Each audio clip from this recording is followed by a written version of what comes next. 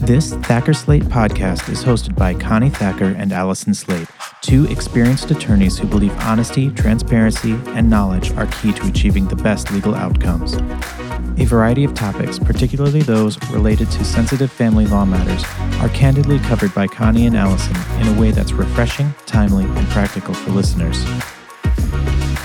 Welcome to another podcast of Thacker Slate here at the law firm where we specialize in family law matters. And from time to time, more times than not, we are involved in cases with business valuation issues where we represent either the business owner or the non-business owner, which then requires us to have an expert to help us navigate that system. And so today we have with us Michelle Gallagher, who is a business valuation expert. We use Michelle from time to time on some of our cases, and she's also been against us from time to time on cases. So we don't have any referral relationship back and forth with Michelle. She's just here voluntarily to give us some insight to business valuation. Michelle is a Michigan certified public accountant. She's accredited in business valuation, which we're going to talk about in a few minutes. She's also certified in financial forensics and in collaborative law. And for those who want any information on collaborative law, we encourage you to listen to our collaborative alternative dispute resolution podcast. So Michelle's not able to be with us personally today, but she is appearing with us by phone and by FaceTime, so we can at least see her a little bit as we're doing this podcast. But we want to begin with really talking about her certifications. And the reason we want to do that is we often see clients who do it twice. And it is really not in your best interest to do it twice. And what do we mean by that? Oftentimes in certain businesses, and one in particular, chiropractors have access to people who do business valuations for them from time to time. And what they'll do in the beginning of the divorce case is they'll grab that, what they perceive to be the business valuator, and they are a business valuator for the purposes of probably buying and selling the chiropractic business, but they're not for the purposes of the divorce case. And it's really important from our perspective that you get someone that's certified, because once they do the business valuation, if the other side doesn't agree with it and we end up in trial or we end up in arbitration, we have to have someone with those appropriate accreditations and certifications. So, Michelle, welcome to the podcast. Thanks for joining us. And I just wanted to give you an opportunity to talk a little bit about your accreditation, particularly the ABV accreditation, which according to your resume, you got all the way back in 2001. So you've been doing this for a long time. I have been doing this for a long time. It's a lot of fun. And by the way, thank you for having me. So the ABV stands for Accredited in Business Valuation. So that's the A, the B, and the V there. And the certification itself is through the AICPA, which means initially the accreditation, you had to have the foundational CPA license to get the ABV. Now there are some additional requirements that you can get it without a CPA, but ultimately there's a foundational basis of it. So we have, as ABVs, a lot of experience in not only business valuation, but just general CPA knowledge as well, which is extremely helpful when it comes to divorce cases. Yeah. There's the extra stuff that I think an ABV brings to the table. First of all, it's a very widely known credential. It's through a very well-known, established AICPA. That's our American Institute of Certified Public Accountants. So it's just a solid ground.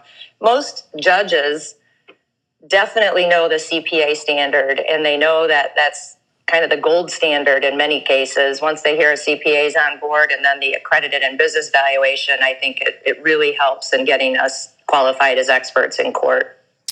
Yeah, I think so too. And we've seen some cases where we've gotten either on our side where the client hasn't, done a thorough business evaluation, or on the other side when they're just having a CPA testify. Sometimes it's not as helpful as when we have the business valuator. Michelle, how do you know that you have a business that's even worth valuing? I mean, let's start there. I mean, hobby businesses versus paychecks. How do you know that this is something that we should proceed with? Well, most businesses have some level of value.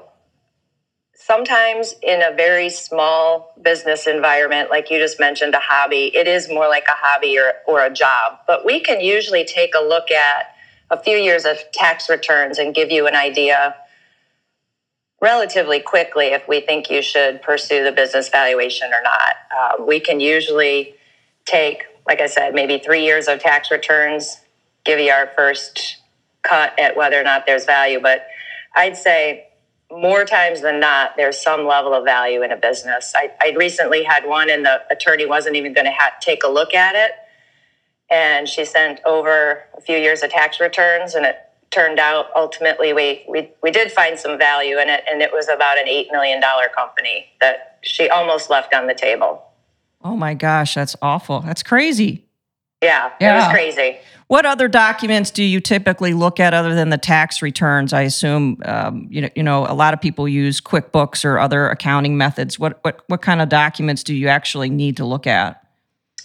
Well, as much financial data as we can get, we really do need. I know we have a very lengthy laundry list of document request lists that you have all seen, and many attorneys sort of squawk at when we first send it. But to truly understand the business, we really need to dig into all the financial aspects of it. The tax returns are great. You know, they definitely provide us that initial feedback on the financial realm of the company, but there's a lot more to it. And frankly, you know, the tax returns are great documents, but they're tax returns. So we know there's a lot of tax planning that goes along in those. And not only, they may not reflect the actual earnings of the company. So we really do need to dig a little deeper. QuickBooks is our favorite.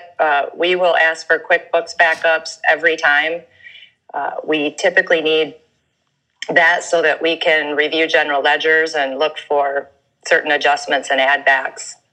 Yeah, I think the QuickBooks are really always interesting to see how the revenue and the expenses are coded, and if there are any adjustments made to the QuickBooks, you know, in time. So it is sort of like an investigative process of the business, right? Because you're trying to figure out what it's doing.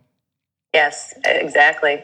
And then you often do site visits, and sometimes I get pushbacks, or we get pushbacks from the clients on site visits, not, you know, particularly if we're representing the non-business owner, right? Because now I'm calling up, or Allison's calling up and saying, hey, we're going to send our expert over for a site visit, and that gets everybody all freaked out. Why are the site visits so important? Well, we really need to interview management. We need to get their take. I know in a divorce setting, it's very difficult, depending on, especially on what side you're on. If you're on the non-owner spouse side as a business valuation expert, the owner spouse is not typically willing to share information with you, which is very challenging. But the site visit itself is twofold. One is for the management interview. Again, we're trying to really understand how the business makes money. That's what it's all about. How does it make money? And it's one of the first questions I like to ask management is, how do you make money? And being able to see their operations, especially in a manufacturing plant or anything that actually involves moving parts, distribution centers, it's really helpful to actually see it in action to understand exactly how they're making money. So the site visit is twofold. One, we want to see it. And two, we want to get detailed information from the management team on how operations work. Yeah, I think the site visits are really important. And here we usually attend the site visits with our expert. It's always helpful for us to get an idea of what the business looks like as well, too. And then also, I think when we're doing these business valuations, not only are we looking at the value of the business, but we're also looking at the income generally of the business owner, right? And so that has an impact on the business valuation itself in terms of what's the income going out to the business owner, right? Absolutely. Typically, in any divorce case, we're looking at the business value and income for purposes of either child support or spousal support. So they interplay. Yeah, and in the self-employed ad backs that go in, I was looking at some of your information, and I love this, 14-step list that you have here of the ad backs that go back into income that most people don't add back in. I mean, some of them like travel and meals and entertainment, and I mean, all of the self-employed people we know are running cell phones and insurance and dues and all kinds of stuff in there. So you actually explain to the listeners what an ad back is and how you use an ad back. What does that mean? So an ad back is what we would define as a discretionary expense of the owner. So I might run my business differently than Connie and Allison do. I might run every stinking expense possible through my business to get the tax deduction, which is why I mentioned earlier the tax returns are great, but a lot of people run stuff through there that's not, maybe it's a little aggressive, let's just say that. So the add back process is looking at what are those discretionary expenses that a business owner is running through there that another business owner may not. I mean, believe it or not, there are some business owners who have very clean books. No kidding. They're out there. Yeah, that's like us. Rare. I don't look good in orange. I'm pretty sure our books are crystal clean. I'm sure mine are too. Yeah. But I mean, there's a plethora of things. I mean, repairs and maintenance is a huge area. Think about your home lawn care. I've seen a business owner put an entire deck that they built on their house through their business as repairs and maintenance. I mean, there's a lot of garbage. I call it cleansing the earnings. I tell people I get my Ajax out and I go into the earnings. The QuickBooks is super helpful in this particular area. And we just start cleaning out the earnings. I love that, cleaning the earnings. That's awesome. The other one that I really picked up on, and I wondered if you see a lot of this, is prepaid expenses. People paying things ahead of time makes their income look lower because they're prepaying stuff. Oh, absolutely. Yeah. So big one we see is prepaid credit cards. How do you find all those ad backs? Is it mostly just by dissecting the QuickBooks, or how do you find them? QuickBooks is definitely helpful. If the company doesn't use QuickBooks, we can still get general ledgers from whatever the accounting software is, but QuickBooks is definitely the most common in most of the small to mid-sized businesses that we work with. But other areas are bank statements, credit cards. The prepaid credit card can be found by just requesting most current credit card statements, and you can see if they're running a credit balance. Right. And then what's sort of the difference between, or is there a difference? Maybe it's one and the same, the income add backs versus valuation adjustments that you make. Are they the same, or are they different, or help me understand those two? Well, they are different from a valuation expert's perspective. The add backs are adjustments. So you can use that word interchangeably with an add back and adjustment because we're adjusting the earnings. They're called in the valuation world normalizing adjustments. So right. There's two adjustments. Normalizing adjustments are these add backs that we're talking about. We're trying to normalize earnings, clean the earnings. So we have normalizing adjustments. And then we have a whole separate type of adjustments, valuation adjustments, that could be things like discounts. Right, discounts for marketability and discounts for lack of control. Yes. And do you see those discounts? I mean, that's always a big debate in the divorce arena, right? Are we taking the discounts or are we not taking the discounts? And how do we determine the percentage of the discounts? And there's a lot of assumptions that go into the business valuation. There's a lot of assumptions and a lot of professional judgment. The discount argument is real. I mean, I think I have 2 pending cases right now where the marketability and minority interest discounts are being heavily disputed. So I'll be interested to see how the judges come back on these. There's nothing out there that's particularly published. It's all the old Michigan fair and equitable standards. So it's really and truly a fact-specific based on your case.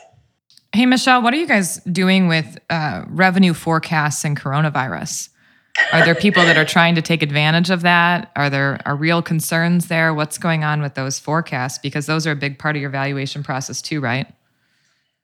They're huge right now, and the coronavirus is a hot mess in valuation. We definitely are trying to do forecasting and doing the best we can with management input. So this one is an area we need some management input, but we also have to test those forecasts and make sure they're realistic. And we can look at history to some extent, but depending on the specific company and the specific industry, they are across the board. So we have to put ourselves out there a bit in the forecasting and do the best we can with the information we have. I mean, the industry reports are all over the place for various industries, and I don't know how the judges are going to deal with this new model, because historically judges haven't particularly liked the discounted cash flow analysis because it's all based on post-marital efforts. So I don't know. Our judges are going to have to be educated, I think, on this new forecasting process, because it's going to be big over the next few months. So for my clients, and just because I'm trying to give them the best service possible, is now the time to get divorced if you're a business owner? It depends on your business. I knew that would be the answer. All depends. All depends. Depends on your Somebody business. told me once I couldn't answer a question. It depends. Yeah. It's really hard. Right. Well, we wanted to thank you for joining us today on the Business Valuation Podcast. As always, your information is insightful and helpful. So thank you for being here with us today. And if anybody has any questions regarding business valuation, or if you're a business owner or a non-business owner spouse going through a divorce, please give us a call, because we really specialize in dealing with complicated business matters and working with experts. So thank you, Michelle, for being with us today. You're welcome. Thanks so much for having me. Thank you for listening to this episode of our Thacker Slate podcast. If you have additional questions, do not hesitate to contact us at 616-888-3810 or visit our website, thackerslate.com, for additional information.